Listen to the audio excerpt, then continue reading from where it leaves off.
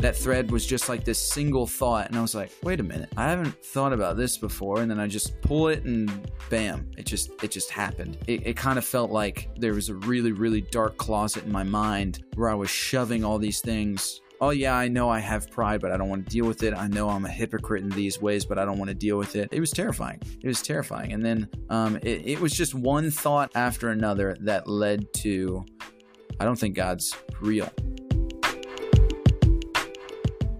Welcome back to Theology in Progress. Today I am doing my first interview, and I am interviewing Nate, aka the Philosophical Misfit.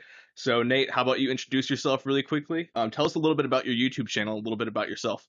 Yeah, so my name is Nate, aka the Philosophical Misfit, as you said, and basically my YouTube channel is, it's just one of the many things that I do, but my YouTube channel is exactly how it sounds, the Philosophical Misfit. I grew up in a Christian home. My pastors are parents. My parents are pastors. There we go. Got that one out.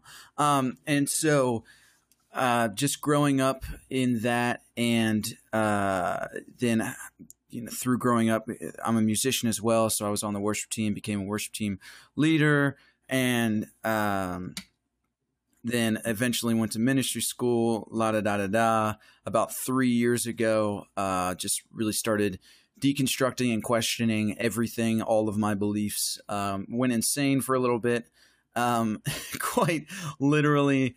And then I decided to start this YouTube channel.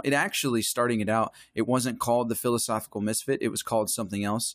But then I realized that who I am and my story and just everything that I want to do, I'm like, yeah. So it was We Can't Be Bought, but then I changed it to The Philosophical Misfit, and I started talking about everything that I talk about on my YouTube channel, from what is true love and motivational videos to philosophy and physics and just questioning everything, being super skeptical, and does God exist? Does he not exist? And how do we know? How can we tell?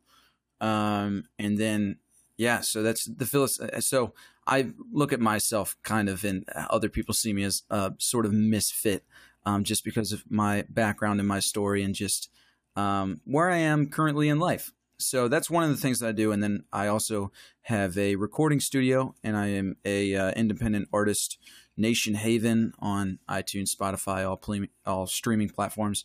And so that's basically who I am and what I do. I mean, is that good? Am I missing anything that you know of? No, that's good. I'll be sure to ask more questions as I feel like it, and I'll be sure also to include some links in the show notes to your YouTube channel and your music as well. Cool. Yeah, no, I did. I mean, I didn't know if you wanted me to go into the full story of it all. So I was just being, getting some of the points out there on why I call my YouTube channel that. And I mean, that's how you found me, and that's why we're here. So, which is super awesome. And I actually wanted to ask you about the name of your channel a little bit. Why would you consider yourself a misfit? Like, it makes sense in my mind, kind of from where you grew up. You're sort of a misfit in that crowd.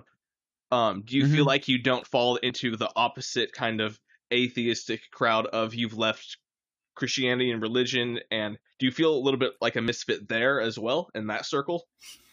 Oh yeah, no, even when I was Christian, and even when I was, in ministry school and just really devout and really devoted, and it's not that I'm not devout or devoted, it just looks different now and it doesn't look like Christianity. But I mean, through my entire life, I've always felt like a misfit. I've always felt just really singled out. And even, it's funny, literally every personality test that I take is like, your personality is 2% of the world's population. And I'm like, well, that makes sense. That explains a lot of my life.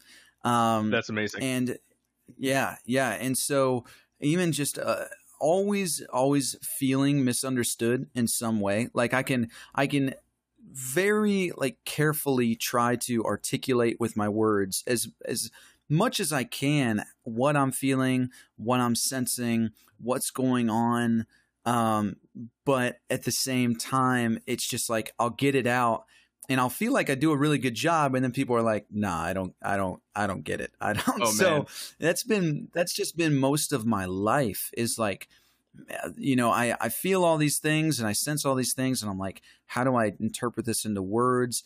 And most of my research and most of my studying is just me simply trying to figure out how to put what I'm feeling into words, and really if my feelings are accurate in any way. But even with, even with music taste, growing up, even with friends and family, my family, it's interesting. My family is like a misfit family because on my dad's side, everyone is super, super, super conservative, Mennonite Oh background, wow. and on my mom's side, it's not quite the opposite, but it's far enough the other way that we can say the opposite. Yeah. So, yeah, I've always felt out of place, even with my family. Like, when going to see extended family, I'm like, yeah, these are technically blood relatives, but I'm like, who, like, I still to this day, I don't even know the names of all my first cousins. And I'm just like, and I only see them twice a year. So it's just kind of been a thing that I've always felt, was a part of me. And then the philosophical part of the philosophical misfit, came in really when, the last 3 years. And when, I heard a number of times in the church growing up, like, there's no need for philosophy. Philosophy is bad, or whatever other term they use to describe philosophy. And then when I started reading it, when I started looking into it, it started like setting me free. Like, I was like, these are the thoughts that I have all the time. Like, this is why haven't I seen this before? And so even me telling a lot of my old friends that we used to hang out when we were, well, they're still Christians, but we don't hang out as much anymore, if at all, since I've taken this turn. I talked to them about it, and they're like, why are you studying philosophy? Like, there's no point in studying that. And I'm like, man, that's another one of those things where I just feel so misunderstood. Yeah. Like, I'm like, man, you don't get it. Like, this is setting me free. Like, I feel like I could finally put to words the things that I've been feeling my whole life. So I just feel like, it took a lot of thought to decide what I was going to name my YouTube channel, but all of that wrapped up in, that's how I got to the Philosophical Misfit. Yeah, and it's a good title as far as YouTube channels go. I remember seeing it and thinking, man, that just sounds like an interesting show, because I think that there are, frankly, a lot of us who, each of us would feel it in different ways and to different extents. I've never felt like this constant angst of being misunderstood, but I often feel Mm-hmm. like I kind of align with different groups on different topics, and I don't neatly fall into one camp. And so, like, seeing something like Yeah. that, I'm like, oh, there's probably the kind of people that I want to talk to would be in a community like that.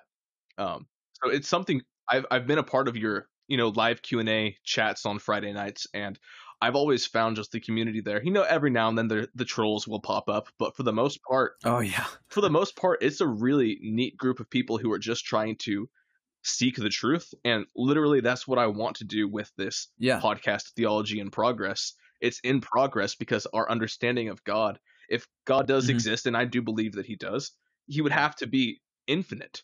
And our understanding is always finite. So our understanding of God would have to always be in progress, never Yeah. this solid conclusion. And I've grown up in churches and environments where all talking about God felt like it was a conclusion, not a sentence in progress, not a dialogue, but just this monologue with a clear ending. Mm-hmm. Yeah. No, what that reminds me of, is, so some of the guys that I went to ministry school with, are in the same exact place that I am, and I would say even further so down the line of disbelief. And one of my buddies who is going to, it's I think it's called the School of the Divine, and it's not divine like meaning Christian, it's divine meaning like all divinities. Okay. And so he's learning a lot, and he was telling me about this guy that he's been studying, or just his works, and his name is John Caputa. I don't know if you've heard of him. I have not. Yeah, so he he has a lot to say about exactly what you were talking about with, and being an infinite God and unconditional, and then we as humans being so conditional and finite. And so he talks about what does unconditional really look like, and he talks about our human minds have almost degraded God to a being, but if God is truly infinite, then he's beyond that. Then he's beyond anything that we can even fathom. And that was something that I watched a whole lecture that he had on. It's called The Unconditional Theology. It was really, really interesting. But another thing that you reminded me of that my friend was telling me about was like how you said it's in progress, theology in progress. And so something I used to believe was in creationism, that the earth was only 6,000 to 10,000 years old. I no longer, hold to that. And so because I see a lot of issues in it. And one of the main ones that I see is like so many Christians that I saw in the past was they would say, this is truth. This is, Adam and Eve in the garden, it happened. But then when you really look at it, it looks like God made a mistake and the cross was plan B. And if we're going to really look at the Bible and see, the gospel as, not necessarily the ending, but that if the Bible, what it says is true, is that Jesus was slain before the foundations of the world. If that's, true, then it wasn't a plan B, and it was plan A all along. And so for the creationist view of things, it's more of a plan B. But when you look at evolution, then you see that the cross was actually like always plan A. And he told me, my buddy, I forget who it was, but he told me about this theory that like we viewed creation happening in, or maybe you still do, I don't know, creation happened in 7 days. But then he was telling me about a theory of theology out there which follows along the lines of evolution, that when Jesus died on the cross and he said, "It is finished," he was saying that the creation of humans is finished, and that Jesus was like the finisher of what every human should look like. And I was like, that makes sense to me. That's something that I'm personally going to research a bit more once I learn more about it, or find out more about it and where that came from. But it's things like that that really interest me. And I don't know, those are the thoughts I had when you were talking about theology and progress, because that's exactly what comes to mind when I think of that. Yeah, and I definitely agree that, well, to say a couple of things. First, you mentioned philosophy a little while ago, and how growing up in church, it was kind of something that was always looked down on. And you mentioned how like this was kind of the thing that once you found it, it was like, yes, these were the questions I've been trying to articulate and trying to answer my whole life. And I had a very, very similar experience. And it wasn't so much that the Christian community that I was in was trying to lead me away from that or trying to make sure I didn't read it. I just didn't know, and they didn't know that those things even existed. But I remember never enjoying reading, like at all, until I first found some theology books. And then I eventually kind of got tired of those theology books. And then I found some philosophy books, and some of them by Christian philosophers, some by non-Christian philosophers.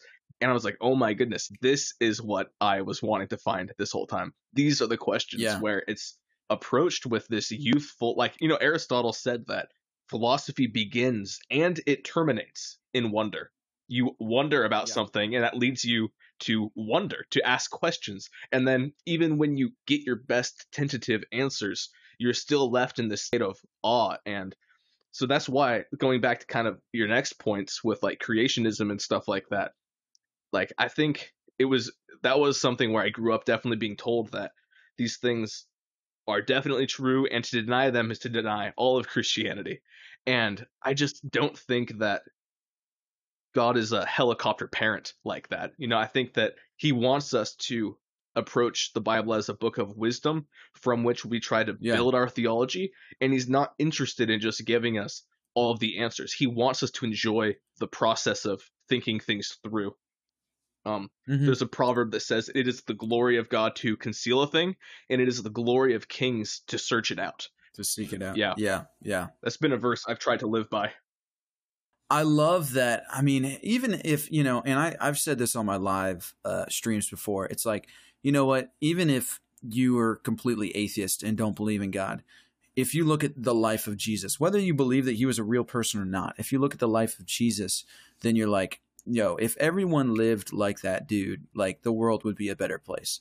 And I also say, like, even God, no God, Bible, true, not true, the principles that are laid in the Bible, like that principle, like that Bible verse, because I don't look at it as just a Bible verse. I think it's a principle to live by. And it's like, yeah, it's useful in life, whether despite what you believe. Yeah.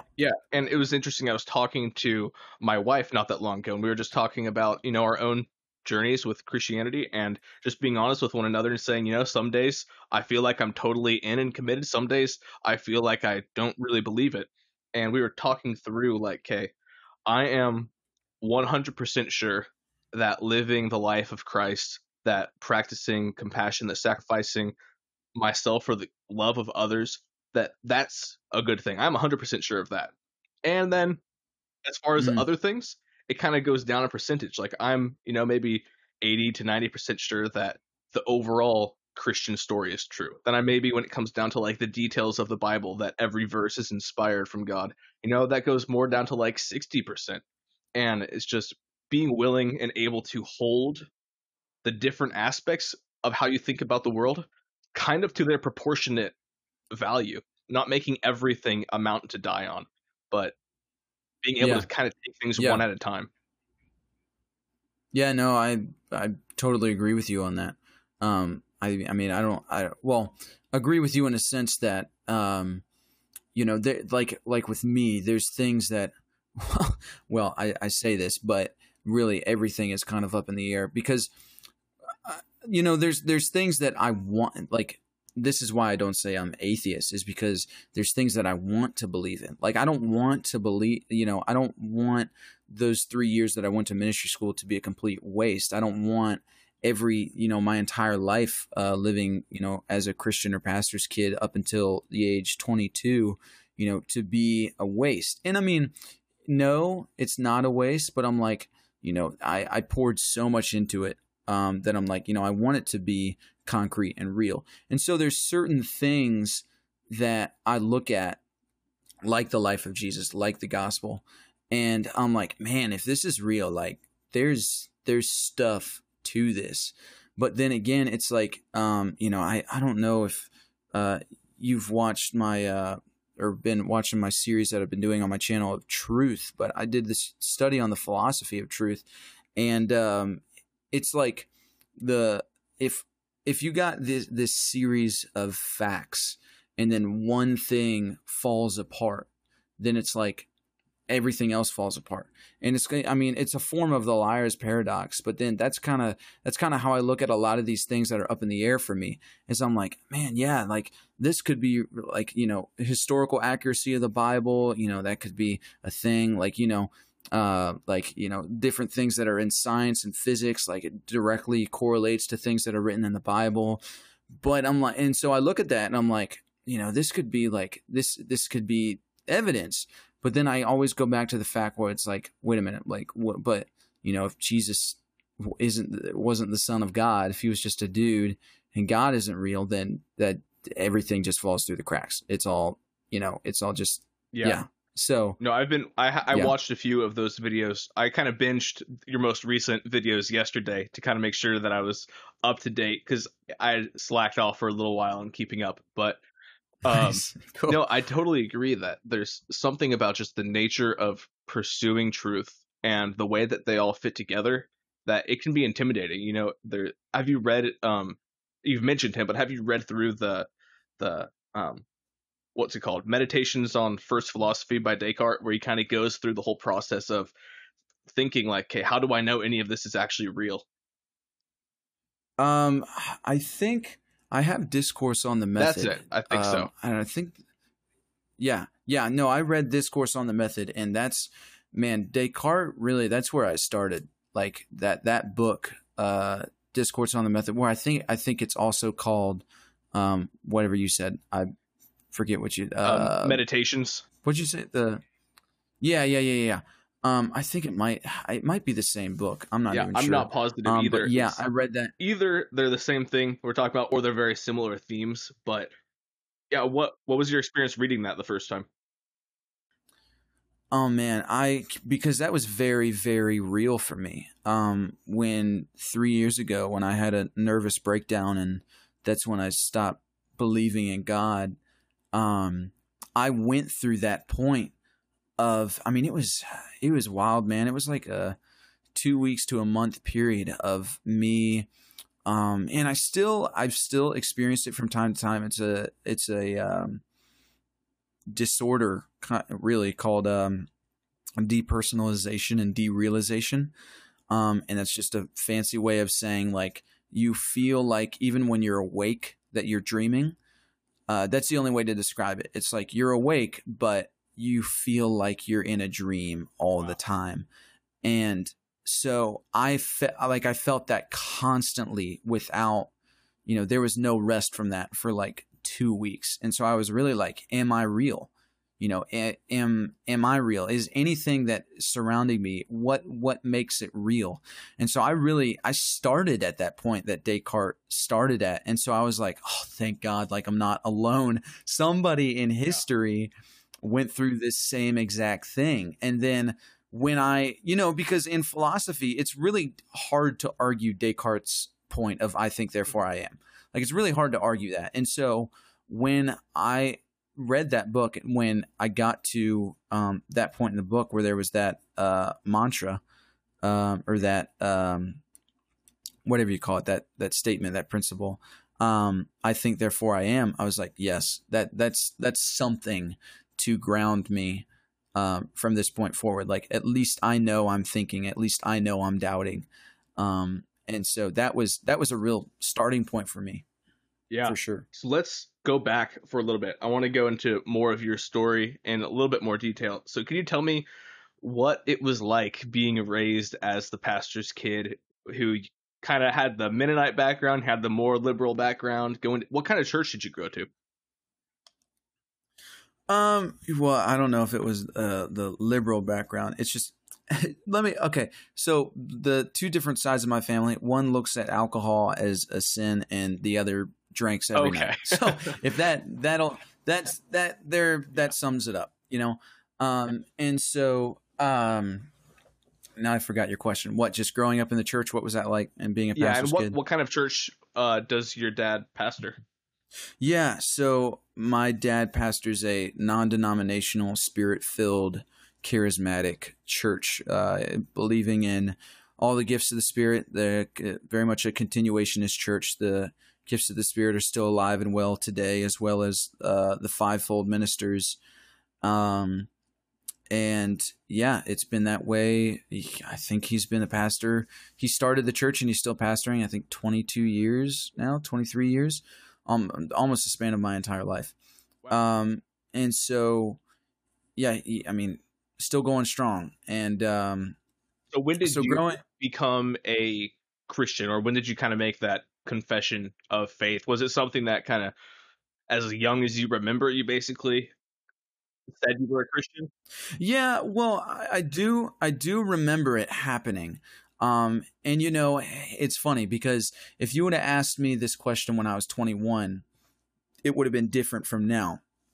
Because when I was 21, I was very much very, spirit-filled Christian in the church leader, worship leader, the full nine yards, very involved. And now I'm not. I don't go to church anymore.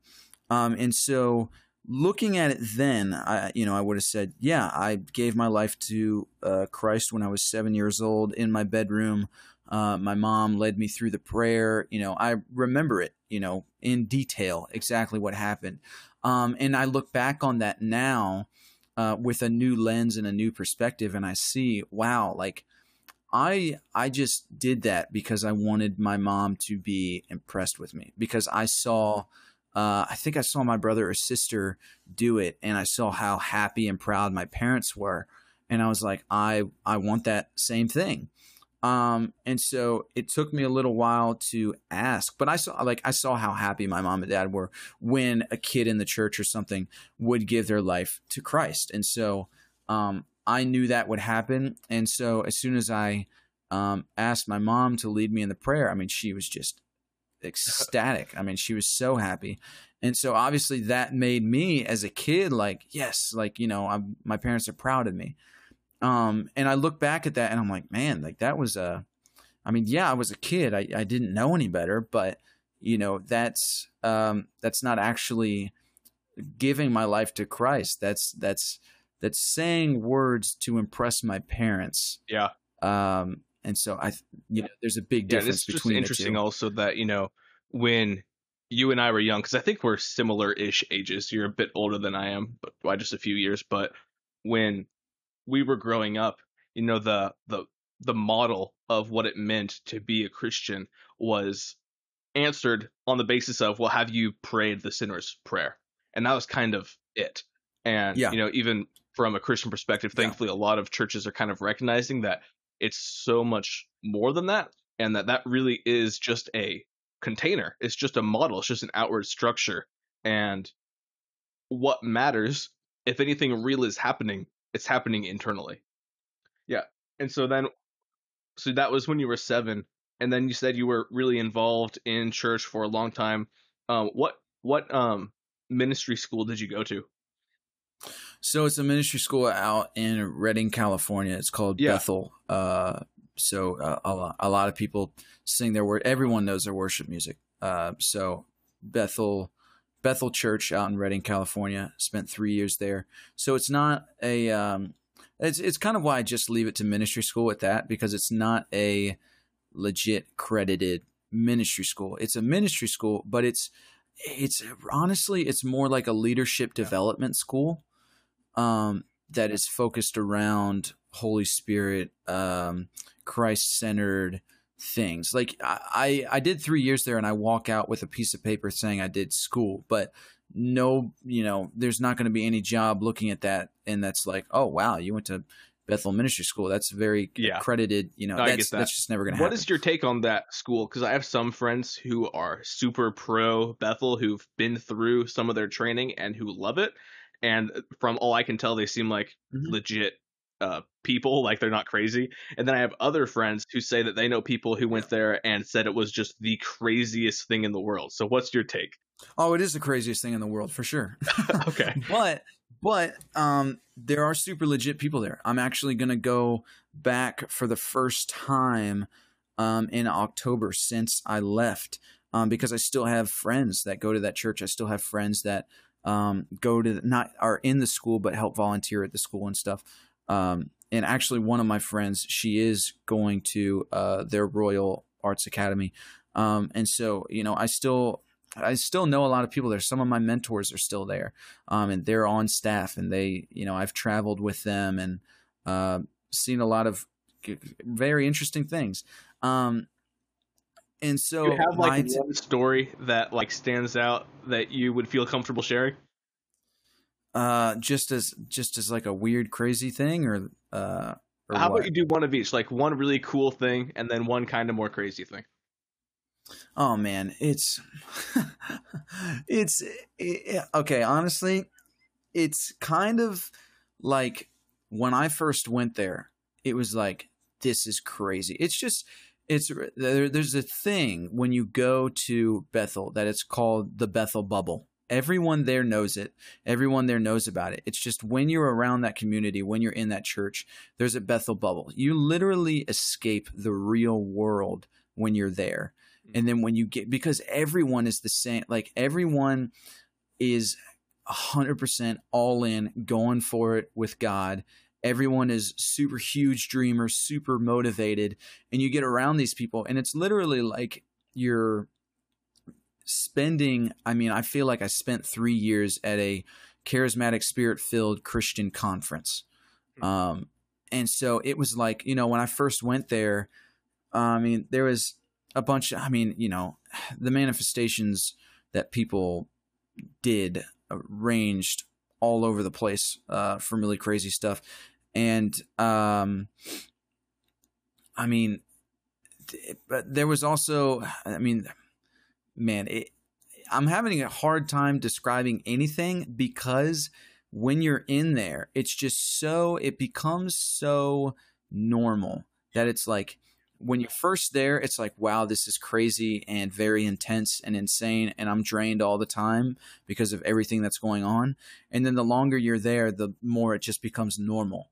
And so it's kind of, I don't know if there was really any absolutely insane, crazy thing that happened.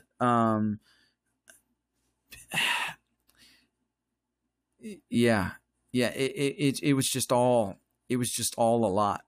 It was all a lot. Three years of a lot.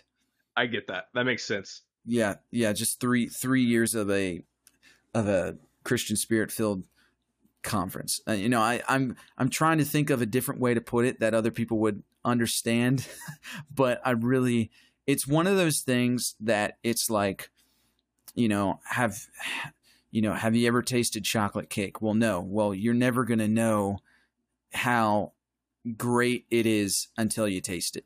It's kind of the same thing with Bethel. Like, you're not going to know how either crazy or legit it is, because there's a lot of both there. There's a lot of both.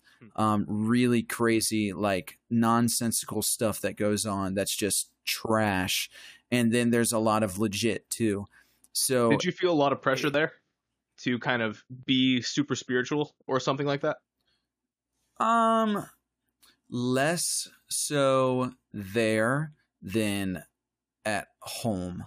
Okay. Probably just because it's a different environment, people didn't know you, or because of the area itself? Well, there was definitely this huge, there might be many people that disagree with me on this, but I'll just be real for a minute. Like, when you get to a point of Christian spirituality, which honestly, like, even though it can be spiritual or whatever you want to call it, because I look at it now and I'm like, that's not very spiritual. If anything, like, you're manifesting and speaking in tongues. Who knows how legit that is?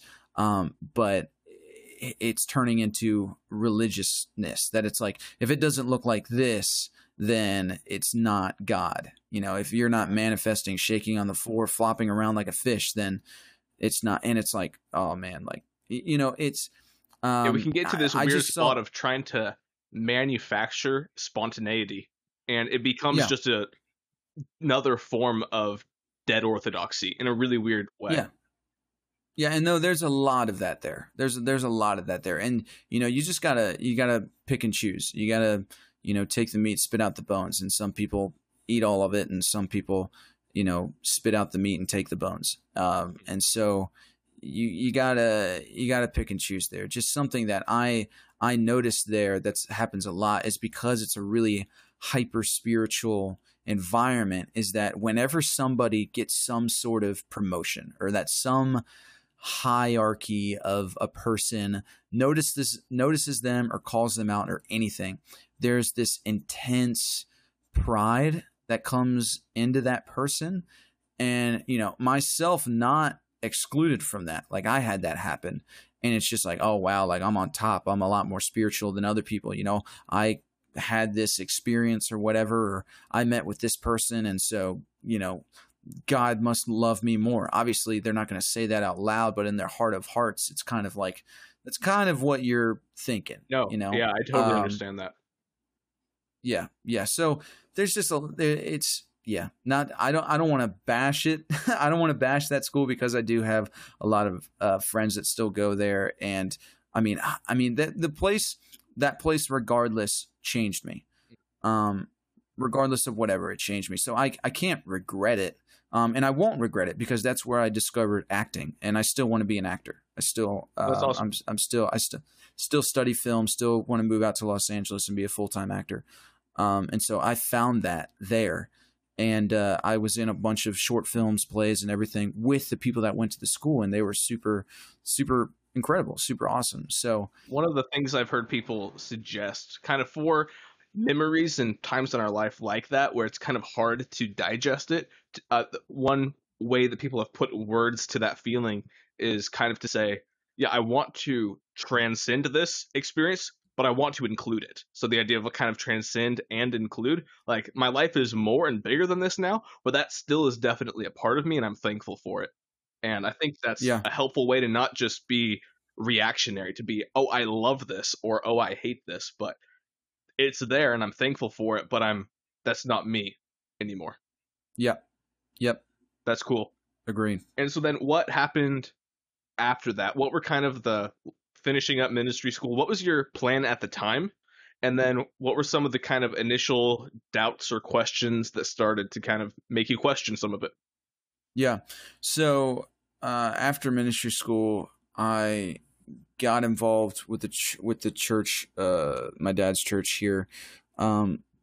Super into it. Preached a couple times. That's when I really went hard and became a worship leader. What was your and first a young sermon? Adults leader. And oh man, I was one of those dudes that, like, my first sermon ever was before I went to ministry school, and it was about not dreaming in the night, but dreaming, like having a dream for your life. And that was, and I look back at that and it just wasn't how I do things. It wasn't me, because I had it all typed out. I had it but I didn't move away from the pulpit. I basically just read my notes. And then once I started reading more of the Bible, like hours and hours a day, and prayer and all this kind of stuff, and I just had all these thoughts in me all the time, my dad would be like, you're going to preach this day. Cool. What are you preaching on? And I'd be like, yeah, I don't really know. And I'd just get up there and I would talk for 2 hours about a whole bunch of stuff. And Wow. So, some of those talks were about the grace of God. Some of those talks were about humility. Some of those talks were about what I felt the true calling of a fivefold minister was. I mean, I had all of these thoughts that were just constant, and that's kind of how I speak best. And even my YouTube videos, like I don't, unless it's like the series I'm doing on truth, where it's very philosophical, very objective fact and stuff like that. If it's all of my thought and my subjective thinking or my philosophies, I don't write anything out. I just have, and it's just how my brain works. I just have a thought, and then I can expound upon that thought just as I'm talking. And so that's what I did when I preached. It wasn't really any one particular thing, but it was just like, okay, I think this is what I'm going to talk about. So I'm just going to walk up and start talking, and I'll see what comes out. And See, there's something really powerful about that. People overcomplicate the process of public speaking, but the way you just described it there was, I'm going to go talk to these people about this thing that I have been thinking about. And when we try to talk about stuff that we don't actually know, that's when it becomes so hard, and we have to try to over prepare and all of this. And, I definitely lean more toward the side of needing preparation for when I'm going to speak, even if I do know it really well. But overall, I think if we know more and prepare less, we'd be better. Yeah. Now, I mean, I started out that way of always having to prepare, and it was good for me to do that. But then I eventually got a point where my notes got less and less and less until I got to a point where I was like, yeah, I don't need until I got to a point I was like, these notes are actually holding me back. And so I actually mentioned this like, on my last podcast episode on here, but I once preached from 26 pages of notes. It was a bit long. Yeah, that's a lot of notes. So sorry, I totally interrupted and got off on that sermon and speaking tangent. No, you're good. So you went back to your church, and then what kind of happened? So yeah, I just got super involved. And then I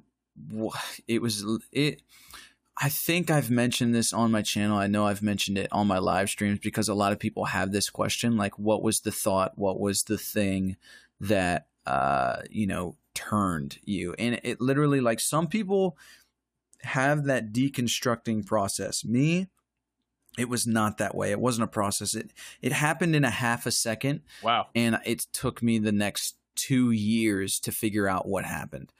And I mean, it was the most intense thing I've ever been through. And I mean, I just hope that it doesn't happen again, because I mean, it's terrifying when you're questioning your own sanity and whether you're real or not. So that was the first And thing that kind of, so, it was just suddenly doubting absolutely everything. So it wasn't necessarily a doubting God thing. It was a doubting absolutely everything you knew type of thing. Or am I off on yeah, that? well, it was just no, you're not off, but you're not Okay. on. It's kind of like, it was just a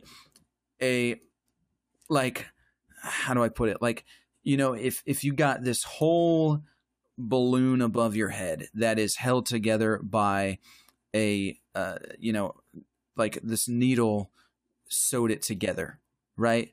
And then there's this thread that's just hanging there. And then you pull the thread and the entire thing comes undone and you get dumped on. That's what happened. I pulled the thread and it was like that thread was just like this single thought, and I was like, wait a minute. I haven't thought about this before, and then I just pull it and bam, it just happened. It kind of felt like there was a really, really dark closet in my mind where I was shoving all these things, my entire life, things that I didn't want to face, things that I didn't, like, oh yeah, I know I have pride, but I don't want to deal with it. I know I'm a hypocrite in these ways, but I don't want to deal with it. I know I'm this, I know I'm that.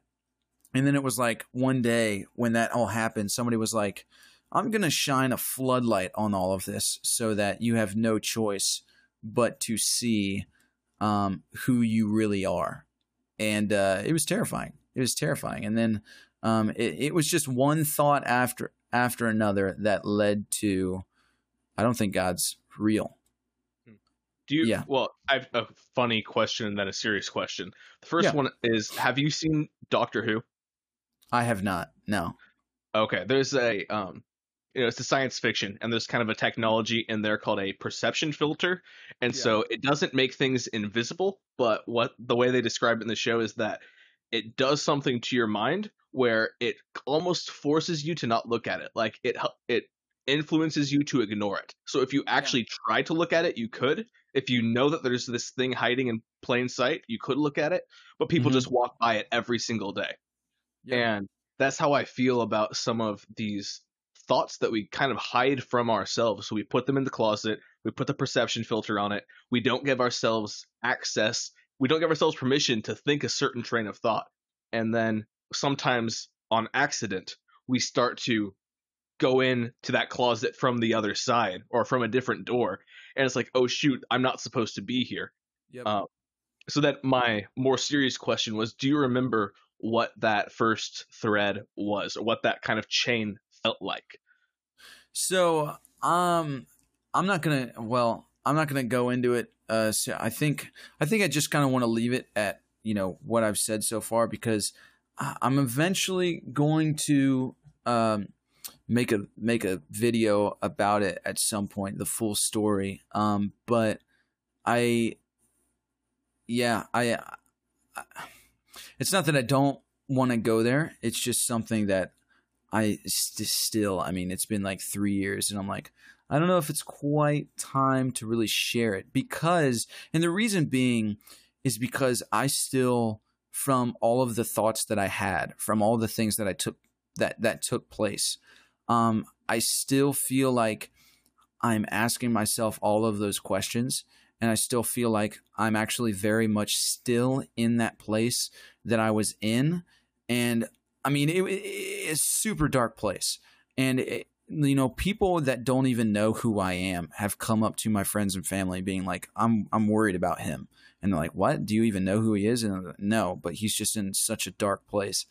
And I'm like, that's fine. It doesn't matter to me. It doesn't matter what they think or, but it's like, I feel that in some sort of way, I want to have something to be able to say that there's been some redemption in some way. And so if I'm honest, I just don't feel like I have that grasp on it yet. So it's not that I don't want to share it or don't want to share the full story. It's just that, if I say it, I just don't, I would feel like I'm just opening a very dark place and then it would just be left there. Like, it's like, okay, no hope. This is where I'm at. And I don't want to do that, because I'm all about, for people who are also in the same place as me, I definitely want to have hope for them. And if an answer presents itself, then I want be able to have it. So it's not that I'm afraid to share it. It's not that any of that. It's just I feel like when I do share it, I want to have some sort of sense of redemption there, or That makes some sense.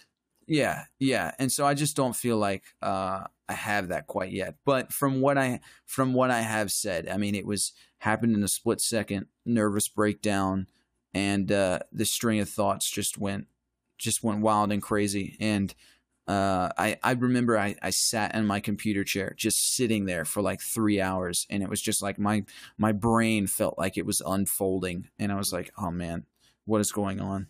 It's crazy. Man, if it is any consolation to you or to anyone listening, like, I can't say that my experience was nearly as intense. But when I went to a college in Minneapolis, and the intent when I went there was to study to be a pastor. So it was a Christian Mm-hmm. school, and during my very first semester, it was interesting. There's some slight parallels here, like with going into somewhere like Bethel, where it was just a totally different environment, and there was so much more intentional reference to God and spiritual things, and hey, let's pray about this type of just environment. And it was an amazing experience for me kind of going into that. And then literally halfway through my first semester there, I think what happened was I was thinking, okay, I'm going to devote the rest of my life to becoming a pastor and to teaching these things. And I think the weight of that finally hit me, of I never really examined my own thought process about why I held these things to be true for most of my life. And so it was Yeah. just sort of a downward spiral. And I literally got to that point where I hadn't read Descartes at the time, but I was questioning whether anything external of my mind was real.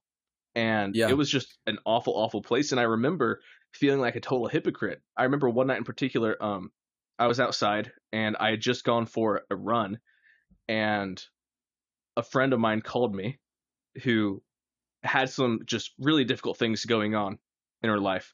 And I just gave her some counsel, and she was like, oh, thank you so much for talking to me. Can you pray for me? So I prayed for her over the phone, and and she was like, you're such a, like, you're going to be a great pastor one day.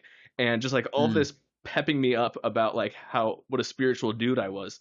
And then I remember going back inside and lying down on the ground. Everyone else was asleep, and all of my roommates, and just lying literally face down on the ground and just crying my eyes out because I had no clue what was true anymore. And feeling like such a disconnect because it felt so life-giving to be able to help someone spiritually. But then I was like, but was I? Or was I just telling her lies? And it was such a hard place to be. And thankfully for me, I do feel like I've come out of that. And so I want to hopefully give that as some hope to you. Everybody's story and timeline looks different, but I think you will come out of it. And I don't know what side you'll come out on. I don't know what it will look like. Like, you're not me, so I don't want you to be like me. I want you to keep pursuing truth, but I think you will find redemption of one sort or another on the other side. Yeah. That actually reminds me of what you just said. It reminds me of 2 weeks after I had that. Actually, no, it was like, it was probably it was a month after I had that intense mental breakdown, and I was still pretty much in it. That somebody who I visited their church with my parents, and they really liked me, or just I think I may have like prophesied over one of them or prayed for one of them or something, and they just really liked everything that I had to say, and so they invited me to speak at their church, and then I said yes, and then I had that mental breakdown, and I didn't believe in God, but yet I committed to this thing that I would speak in front of their entire church and lead them in worship. And that was like, and I didn't even know how to cope with where I was at. And so I was like, maybe this is just a test. Maybe this is all going to end in a couple of weeks. I didn't know. And so that was like one of the hardest things that I ever did, that it was like, I spoke in front of a church of people about a God that I was like, I don't think he's real. And so Yeah. it's just the biggest, most hypocritical thing I've ever done. And yeah, man, so I feel you on that. I definitely feel you on that whole thing that you went through. Yeah. In Psalm 73, Asaph was the name of one of the Israelite song leaders for when Israel was a nation in the Old Testament. And he wrote this psalm basically saying that, like, he went through this time of basically doubting the goodness of God. He said that he looked at the prosperity of the wicked and the suffering of the righteous and was wondering whether serving God was worth it. He even says in Psalm 73 that he felt that it had all been in vain and that he had kept his hands pure. That it had all been in vain that he had been serving God. And then he acknowledges that if I had spoken this way, I would have betrayed the children of God. And so he was wrestling as a leader of, I don't know if I believe these things. And it was just so interesting because I found that shortly after kind of me going through that myself and realizing, wait, this is actually even in the Bible. And then realizing the book of Job, it's all questions. It's all questions. And Yeah. I don't know if there is an answer in there. And then there's a book of Yeah. Ecclesiastes, wondering about the purpose of life and whether there is a point, because everything just seems to be the same generation after generation. And realizing that there's kind of, someone called it a counter testimony. So there's like the main message of the Bible. There's almost like this opposing voice in some of the prophets and in some of the poetry that's saying, but what about this? But what about this? That's raising these really hard questions. And Yeah. it's part of life. It's part of theology being in progress. It's part of humanity being in progress. And I mean, I haven't read the Bible in a while, but one of my heroes in the Bible is Thomas. Yeah. It's just, I think reading about Thomas through a different lens in John, and what he was saying and what Jesus said before that, and just like putting the pieces together, I look at Thomas completely different, and I'm just like, man, that dude was so real, and just like, okay, yeah, I realize 11 of you or 10 of you saw God, but I didn't, and I'm not going to believe you until I see it myself. Yeah. I'm like, man, that's just so real. And people, are like, he was doubting God. He was doubting, and I look at that and I'm just like, no, I don't think he was doubting God at all. I think he was the purest of heart. I mean, Jesus said those, blessed are the pure in heart, for they shall see God. And I'm like, well, Thomas, he definitely saw God. I think that, so through that story, I think Thomas is an example of what actual purity looks like. Like, I don't necessarily think purity has to look, I don't know, man. I especially just going through school and most of my life, I thought of like purity as something that it was like without blemish, like totally and completely clean. Yeah. But now I think purity, since reading that story and since just living a bit more and gaining a bit more understanding, I think it's a lot more what purity looks like is being absolutely real with where you're at in that present moment. And, I could be wrong about that, but I've had that thought for years. Yeah, I mean, that lines up with things I've studied about it. I've read that the meaning in the Greek for the word pure literally means unmixed. So it's the idea of it just being complete and real and focused. And, Kierkegaard said that purity of heart is to will one thing, and is to like really, truly from your gut, from your soul, mean it. Yeah. Yeah. No, I 100% agree with that. I think so. I mean, I totally think purity looks completely different than what traditional religious Christians, especially in the charismatic spirit-filled movement, think about what purity is. Yeah, there's a whole other topic we could talk about things that I disagree on with a lot of more conservative churches about what modesty looks like and what purity looks like. So, oh yeah, dude, we could go on and on about that stuff.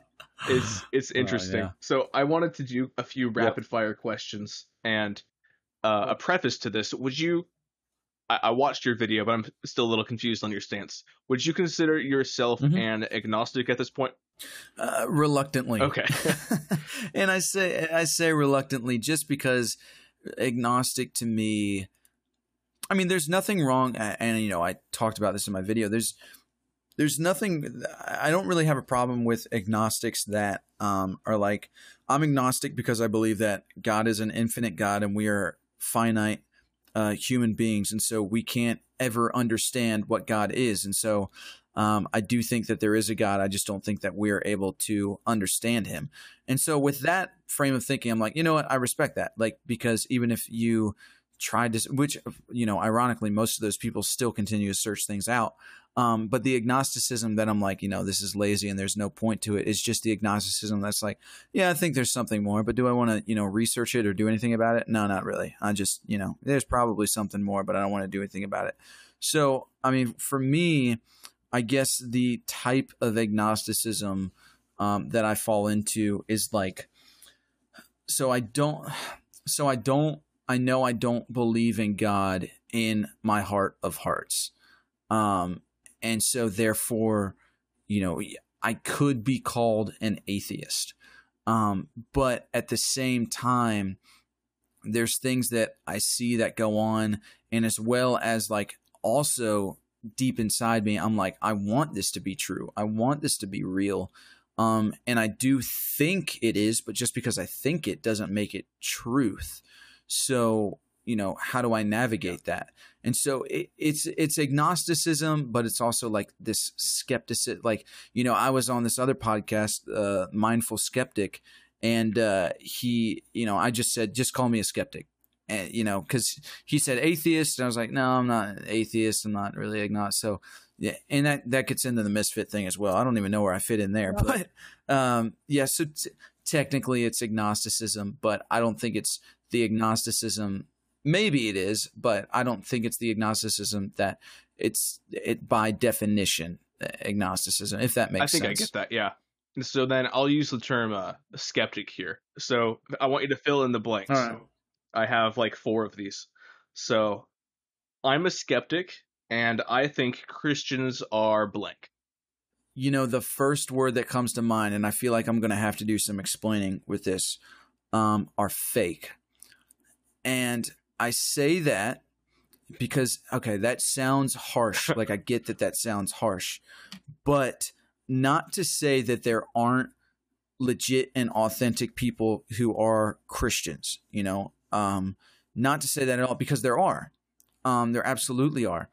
But I think that Christians oftentimes, a big majority, wear a mask, whether that be a mask of religion or a mask of joy or a mask of having it all together or a mask of false humility, a mask of, you name it. Like, there's so many Christians that I've seen throughout my life that I'm just like, it's a shame that you don't see it, but you're wearing a mask. Like, and your life could be changed if you would just decide to be real with yourself. And I think the fakeness it's definitely not on purpose, the fakeness that I see, but it's this fakeness that it's almost like a fear to actually look at what's real in front of them. Like I've talked to some people where it's like, in conversations, I can tell, I'm like, you're seriously doubting things right now. And like, I wouldn't even say that you believe, but they're like, no, I do. I believe I'm good. I got it. And I'm like, man, like, what are you fighting for? Like, so it's not with everybody. It's definitely not with everybody. And I don't want to paint that picture of me saying that as I think that's the majority of people, because I don't. Yeah. Or the majority I think of Christians, I get what you're saying. say. And I think one of the reasons why I do want to have non-Christians on this podcast from time to time is because I think that you can see things like that better than we can see it ourselves sometimes. And I know that hypocrisy and wearing a mask and all those things can be such a hindrance. And I think that for a lot of people, it's rooted in their view of God, where God isn't someone who just unconditionally loves them and whose love is fully demonstrated through the cross of Christ. Their view of God is someone who is checking the mental contents of their thoughts. And if their thoughts don't line up perfectly to what's laid out in scripture, then they're going to be punished eternally in hell. And those are two totally different pictures. And so I think that's where some of that nervousness can come from, where it's like they don't fully believe that God's love is as great as he says it is. And so they are constantly trying to please him instead of knowing that everything was already finished at the cross. So I think a lot of that can be traced back to that faulty view of God, but I think that's totally true. Yeah. So here's the second one. So I'm a skeptic, and I think the Bible is blank. That's a good one. Not inerrant. Obviously it's a really conservative traditional view that the Word of God is without error. It is inerrant. And I would say that is absolutely not the case. The people that wrote it are, no different genetically and biologically than you and I. And, I'm sure there's a lot of Christianese spiritual arguments that can be made about that. Well, God chose this person had this person had that. I'm like, yes and no. Theologically speaking, yes and no. But there's a lot, like, it's really like, just because I've heard a lot of people say that the Bible is inerrant and it's perfect the way it is. And I'm like, not really, because if you're trying to, read a book that's all sunshine and rainbows without sin and totally, everything that it says is good and great, then it's like you should probably read another book. Because there's a lot of nasty things that go on in there. Something really interesting to me is some Christians, it's kind of the question of, am I going to approach this deductively based off my assumptions about God, or am I going to approach it inductively based off of what this book actually is? Because what the Bible claims for itself is that it's from God, but it never spells out a doctrine of inerrancy in it to the level of, like, there's a Chicago statement of inerrancy and stuff like that. And it's something I'm still wrestling through. I don't know where I'm going to land, but it's been super interesting to think, like, let's let God give us the type of book that he wants to, and let's not predetermine before we even read it what it has to be. Because that's how I feel like a lot of the debate goes from the inerrantist side that says, no, God is truth and this is his book, so it has to all be 100% true. And it's like, why does God have to do that? Why can't God allow us to write his book for him in a human way that shows all the scars along the way? Like, that's something that a few authors like Greg Boyd and Pete Enns I've read recently, and it's been fascinating to think through. Like, we're not limited to one view of the Bible. Yeah, and I think something to add to that is whether or not Christians view the Bible as their foundation or their ceiling. Because really, the Christians that view the Bible as their ceiling, like anything outside of the Bible is absolutely terrible. It's dangerous, sinful, and it's like, if it's not, dangerous. If it's not in the Bible, don't go there. You're using the Bible as your ceiling, but if you use the Bible as your foundation, and it's where you start, then that's where I've seen more legit, less fake lifestyle Christianity people living from, when they don't look at the Word of God as a ceiling, that it's like, well, where is it in the Bible? And of course, theologically speaking, if you're gonna believe in God and use the Bible to back things up, then obviously when teaching these kind of things, and especially apologetics and all that, like, you do want to have some backup verses in the Bible. But there's also, just in life, man. I mean, and it gets into a lot of the, like, I've had plenty of talks with my parents just about the things that I'm doing and some of the things that I've talked about on my channel, like with meditation and lucid dreaming, astral projection, and all those kind of things. Like, I've had a lot of people worried about me, and I'm like, all right, like, what's the actual deal? What are you really worried about here? So it's led into some interesting conversations. That makes sense. So related to that, I'm a skeptic, and I practice spirituality by blank. I would say those three things: meditation, lucid dreaming, and astral projection. And I've just to be clear, not that I'm aware of, and I'll talk about this more on my YouTube channel when I make a series on it. But I think I've maybe astral projected more in the past, but I'm not totally sure. What is that? Lucid dream, astral projection. So it's basically a voluntary out of body experience. Does it involve drugs? Completely, no, completely 100% natural. And you can call it, I mean, there are plenty of religions or, even occults or just a lot of people call it astral projection. This guy that I'm reading his trilogy on out of body experiences, he just calls it the second state.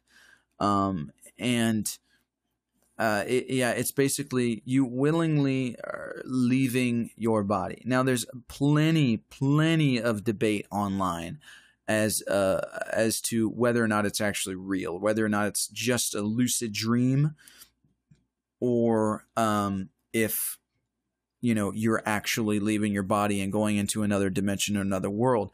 Now, for me, the reason why I do this is because I made a video about it on my channel, saying I don't want to believe in a God that I can't experience, or that's not something experiential, because I feel like that's really where I was. That when I really look at it from an objective point of view, I was worshiping a religious philosophy. There wasn't much of a tangible relationship there. And so I see these things just from people that have studied these things for thousands and thousands of years. And even when you look at the mystics, the Christian mystics, they learned these spiritual practices from these Hindus, these Indians, these Buddhist monks that lived in the hills. They learned how to practice these things, and then they applied it to Christianity. And I look at that, and I just look at a number of verses in the Bible. Like, I'm like, all right, so, because I still got people telling me, oh, yeah, I know you don't believe in God, but you still got God all over you, and he's still inside you, and he speaks through you. And I'm like, okay, well, if that's the truth, that he does live inside me, then if I can get into my own head and my subconscious, then let's talk and see what's up. And so that's kind of one of the things in lucid dreaming, is that you it's basically getting into touch with your own mind. Like when you're in a lucid dream, you can actually talk to your dream and summon up either memories or places or things or people, and your conscious will talk back to you. And so I'm like, well, if that's the case, then well, let's go for it. Let's do it. Let's find out what this is. Because the reality is, a lot of these things I've looked up and studied on, but every single one of them, every single spiritual practice that I've researched outside of Christianity says, if you don't believe anything that you've read or researched, try it for yourself and get back to us. And that is something that I so appreciate, that I'm like, all right, like that's kind of, for me, that's when I know if something's legit or not. Like, it's like, yeah, I can talk about it all day, but what's really going to sell you on it is when you do it yourself. And so, meditation, I practice that every single day, and it's changed my life in so many ways. Not just anything that has to do with spirituality, but like physically. I wouldn't say, I wouldn't say that I practice astral projection. I'm just learning about it now, and kind of like a thing to help you learn how to do it is lucid dreaming. So I'm starting with lucid dreaming, and then probably going to move more towards that second state, out of body experiences and stuff like that. But meditation I do that every single day, and it has completely changed my life for the better. That's super interesting to me because it raises the big issue of like, how do we arrive at truth, especially when it's kind of the big picture, most important fundamental issues of life. And I'm in a number of different circles of Christians, and a lot of them are into apologetics and trying to understand kind of rationally why we can know God exists and Jesus rose from the dead and things like that, trying to defend the faith. And there's kind of a mixed perspective about the role of reason and experience in forming your view of the world. Some will say that, experience is, we can convince ourselves that we've experienced anything. And so we shouldn't rely on experience. We should just rely on reason and just allow the cold, hard facts of life to determine how we view reality. And there's almost like this virtuous stoicism within it. And there's part of it that's good. But then there are other people who are like, no, if God is real, I don't want to only know him as a conclusion to a syllogism. I need to experience it personally. Yeah.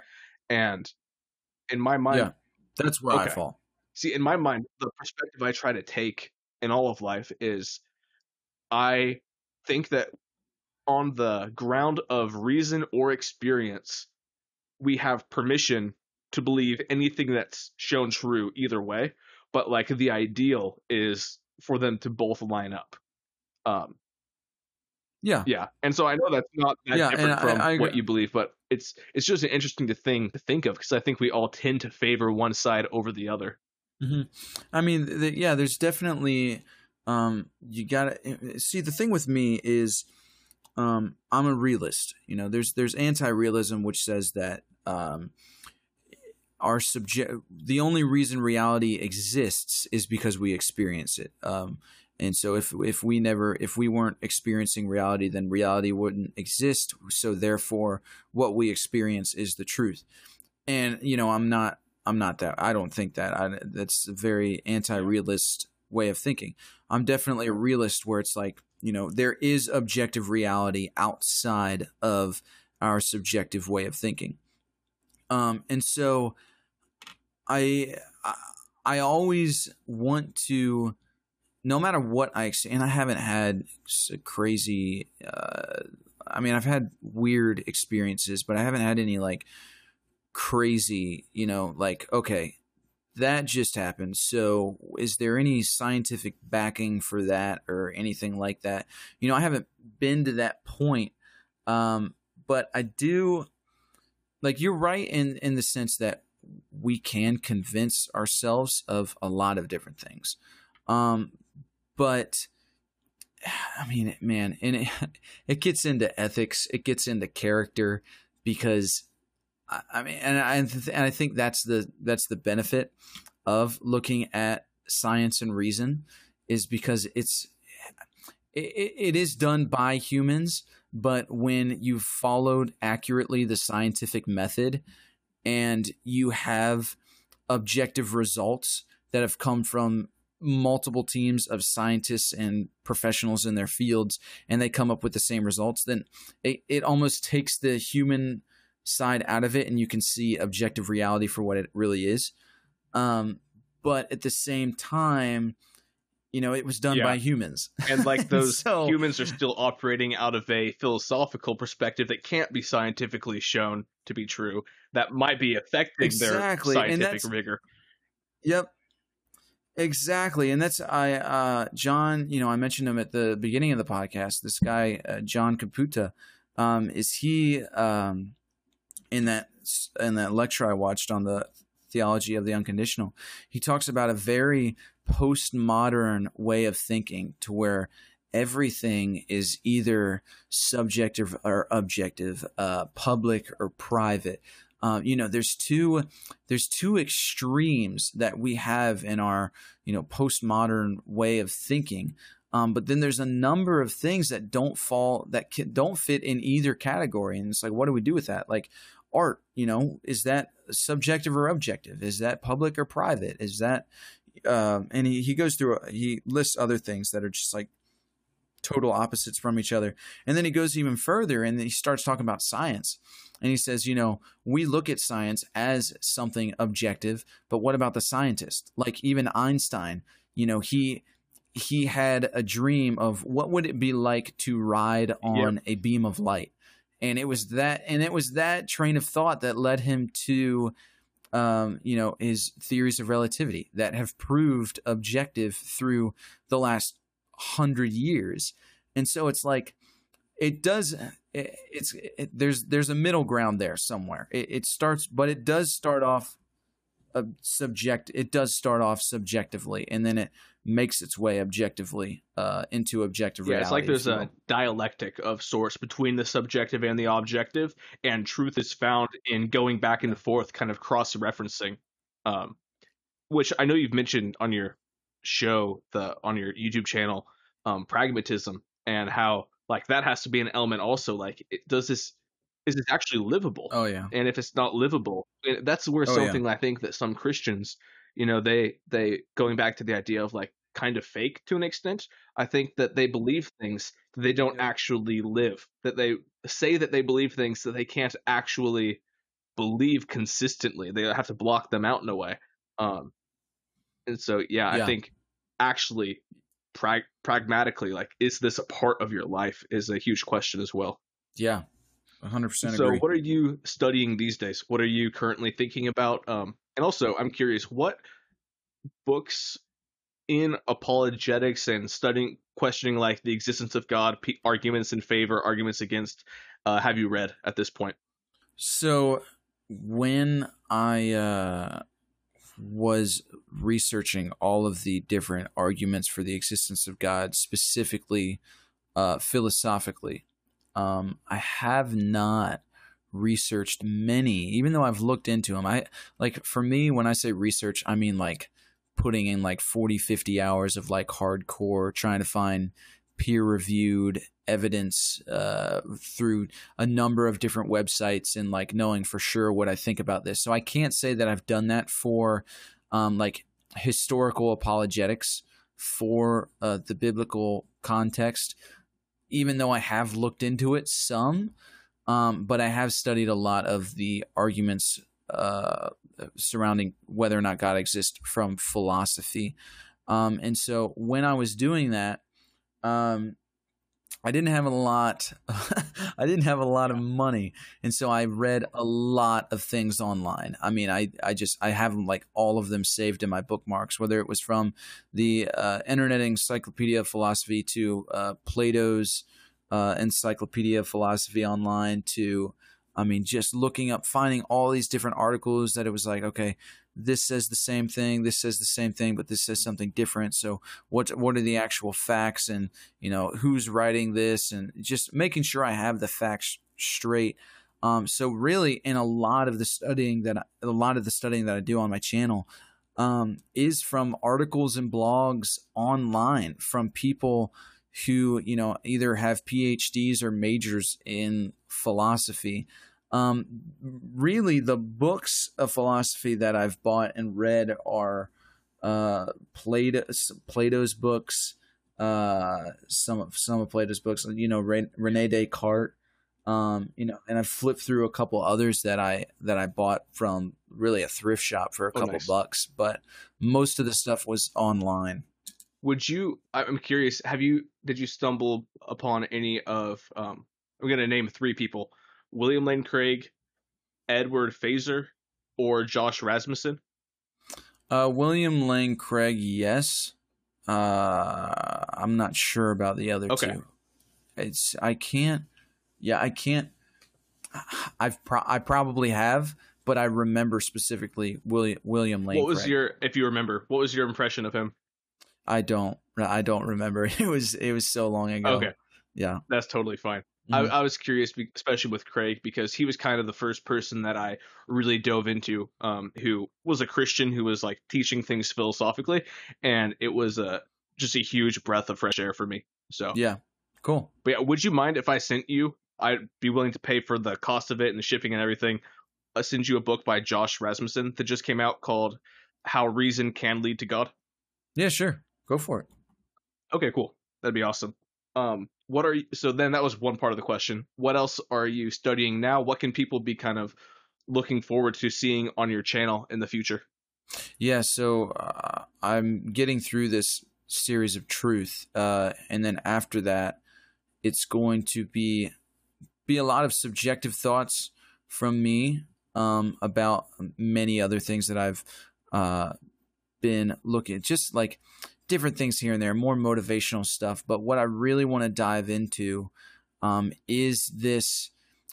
Really, what I'm going to dive into more, and this is the reason why I'm doing this series on truth, is looking at the like hardcore objective, as much as philosophy can be objective, but the philosophy that we have through the history of well-known philosophers, looking at the truth and what they see as truth and things like that, and really taking that and running with it in my own mind, because there's a lot of things that I thought I was going to see in all of my research about truth and how we get to truth. But strangely enough, from what me and you have been talking about, the difference between subjective truth and objective truth, and how truth starts as something subjective and it moves into the objective once it's experienced by a number of other people, I didn't find any of that. And so I'm like, wow, I mean, obviously this is something that people talk about and that people think about. And so I just know that I have a lot of my own thoughts on that. And a series that people have been wanting for the longest time that I say that I'm going to do, and I already have it all researched out, is the free will versus determinism. And I am 100% advocate that we have free will. Good. But there are a lot of people that follow my channel that say they do not believe in free will and they're determinists. And so I'm ready to shut down all of those arguments to say the least. Do you have I mean, I don't want you to spoil anything, but maybe a teaser. Do you have like a certain perspective on it? Because this is actually one of the few areas outside of the philosophy of religion that I've actually studied in a decent amount of detail. Is there a certain flavor of free will that you kind of embrace or adopt, or a certain philosopher that you've read who you just totally are on board with how he or she articulates it? Not particularly. I mean, I personally ascribe to compatibilism, which I'm sure you're familiar with, is that there are things in the world that are determined. Like I would say that's objective reality. But there are also things that we have free will over, which,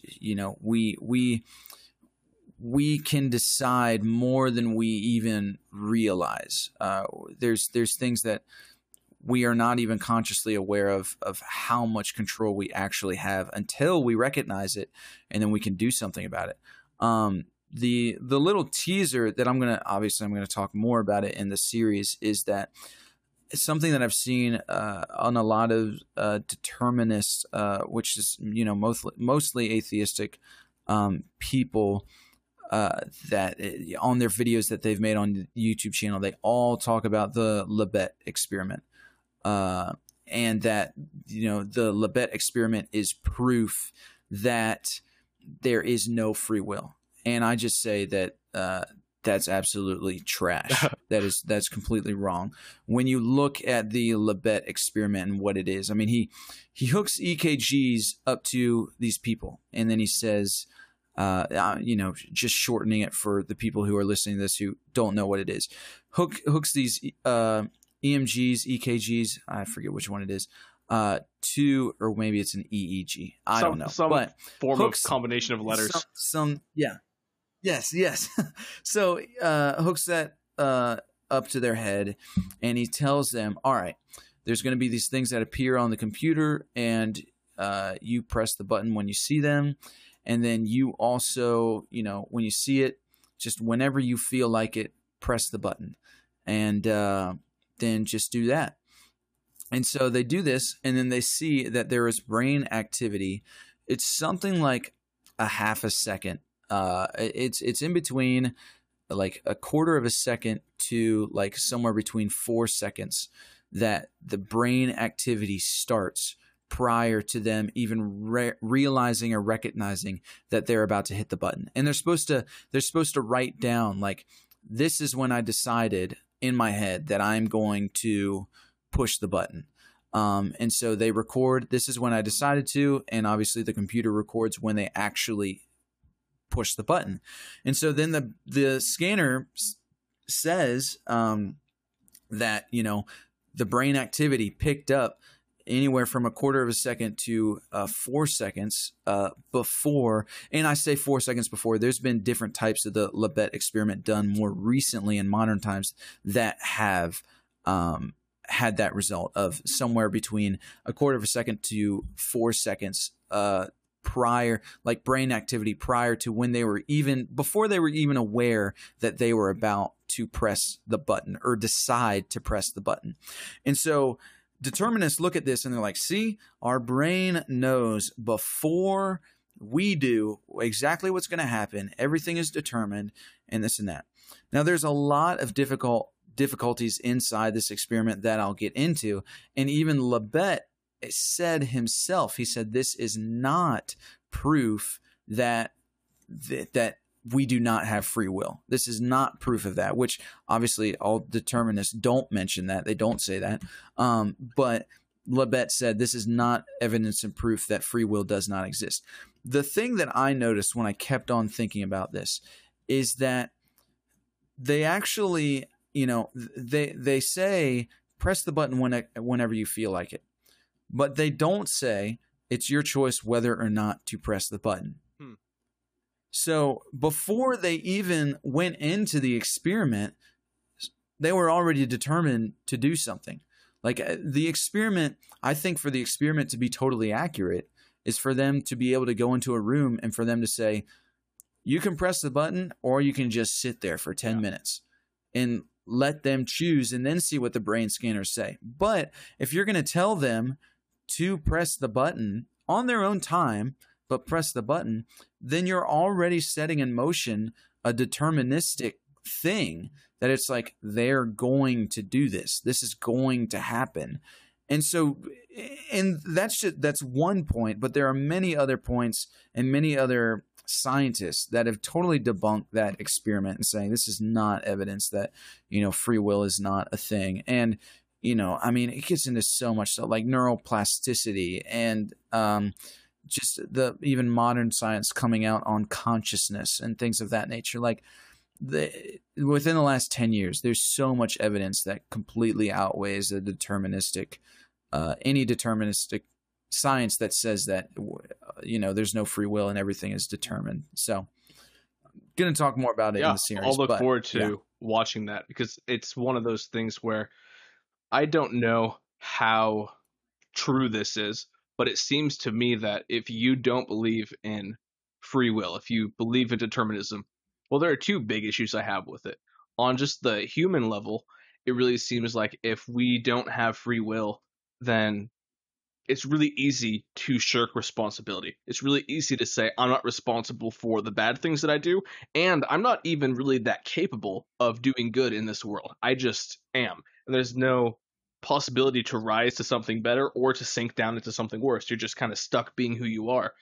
And then especially as someone who believes in God and seeing evil in the world, if determinism were true, then all of that would trace back directly to the activity of God and not to the action or inaction of humanity. And that's just something that I cannot accept. Like, in my mind, that's less probable than there being no God. Like, determinism makes way more sense on atheism than on theism. And so for me, especially as a Christian, I'm a little bit invested in this debate where I just can't make sense of a world with God and no free will and evil. Like, those three just can't fit together.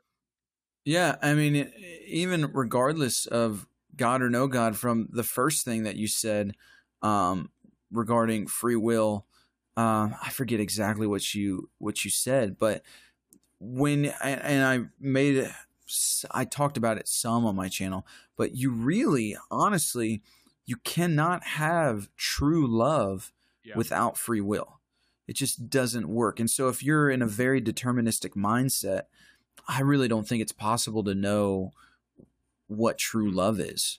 Where does sacrifice come into play in that? Because obviously, if you're just following human instinct and everything is determined, well, you're either going to have fight or flight, and that is going to be for yourself and survival. Because that's at the heart of it all.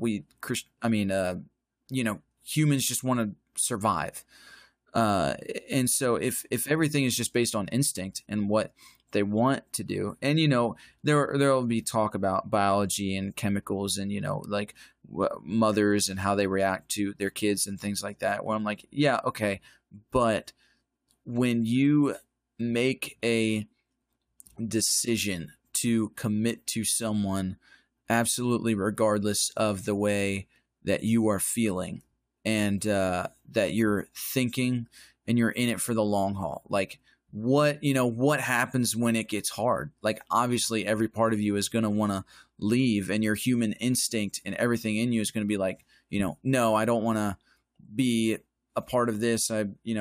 All that. And I mean, really, that's what you see a lot in the people that, are deterministic, determinists, that, it's just like, you know what, this is the way things is. This is the way my body feels. This is the way things are going. And so, yeah, that's just what it is. And I'm like, that's not what love is. That's just the way I see it. And that's, I got that from a couple of my mentors, that through conversations that we've had about love and what true love is. And I mean, I'm pretty firm in that it's like, yeah, without free will, love, truly, is just not a thing without free will. Especially in the beginning. I think that in a sense, as if you kind of commit to someone in love, the Bible uses a term of like a covenant. And I think that a lot of people throw that out there without knowing what it means, but basically the idea of just full on commitment to love someone. And, as you go into that, like with a married couple, they've been married for 50 years. In a way, some of their free will has been removed from the factor. It's like they're just going to keep loving them because it's been so ingrained into them by choice after choice after choice that it's become a part of who they are. But especially in the beginning, that choice is a lot more free, but it's free in a different way later also. But it's more of a freedom that's like built into your character now. But early on, it's almost like part of the joy of the early stages of dating for any couple is there's almost a level of arbitrariness to it. Like, why is this happening? What are we doing? And it's exciting. And we just totally lose all of that if determinism is true. Good stuff. So yeah, any last thoughts as we're wrapping this up? We've been talking for about an hour and a half now. Any final thoughts that you would like to leave with my audience, or even just telling people where they can go to find more of your work? The Philosophical Misfit YouTube channel, iTunes, Spotify, Nation Haven is my Haven. Nation Haven is my music pseudonym. I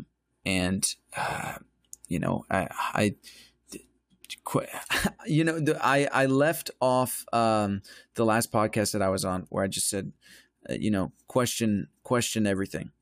And, I want to say that again, question everything. But just in the recent things that I've studied and learned, still question everything. But question it to a point of when you find something in yourself that resonates so hard, then there's no longer a need to question it. So don't question it. And that's something that I've been finding, where it's like, yes, question everything, no doubt. But when you find something that resonates so well within you and within your, the depths of your being, whether it be soul, spirit, whatever, that it's like there's no need to question it then.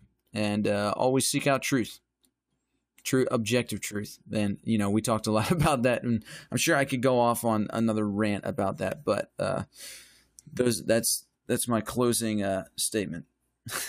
All right. Well, thank you very much again, Nate, for coming on the show. Hey man, thanks for having me. That was so much fun. I loved having Nate on the show. I want to keep on doing more interviews like this. If you're getting any value from the show, please leave me a rating as well as a written review. It will really help the show out, be able to find new listeners.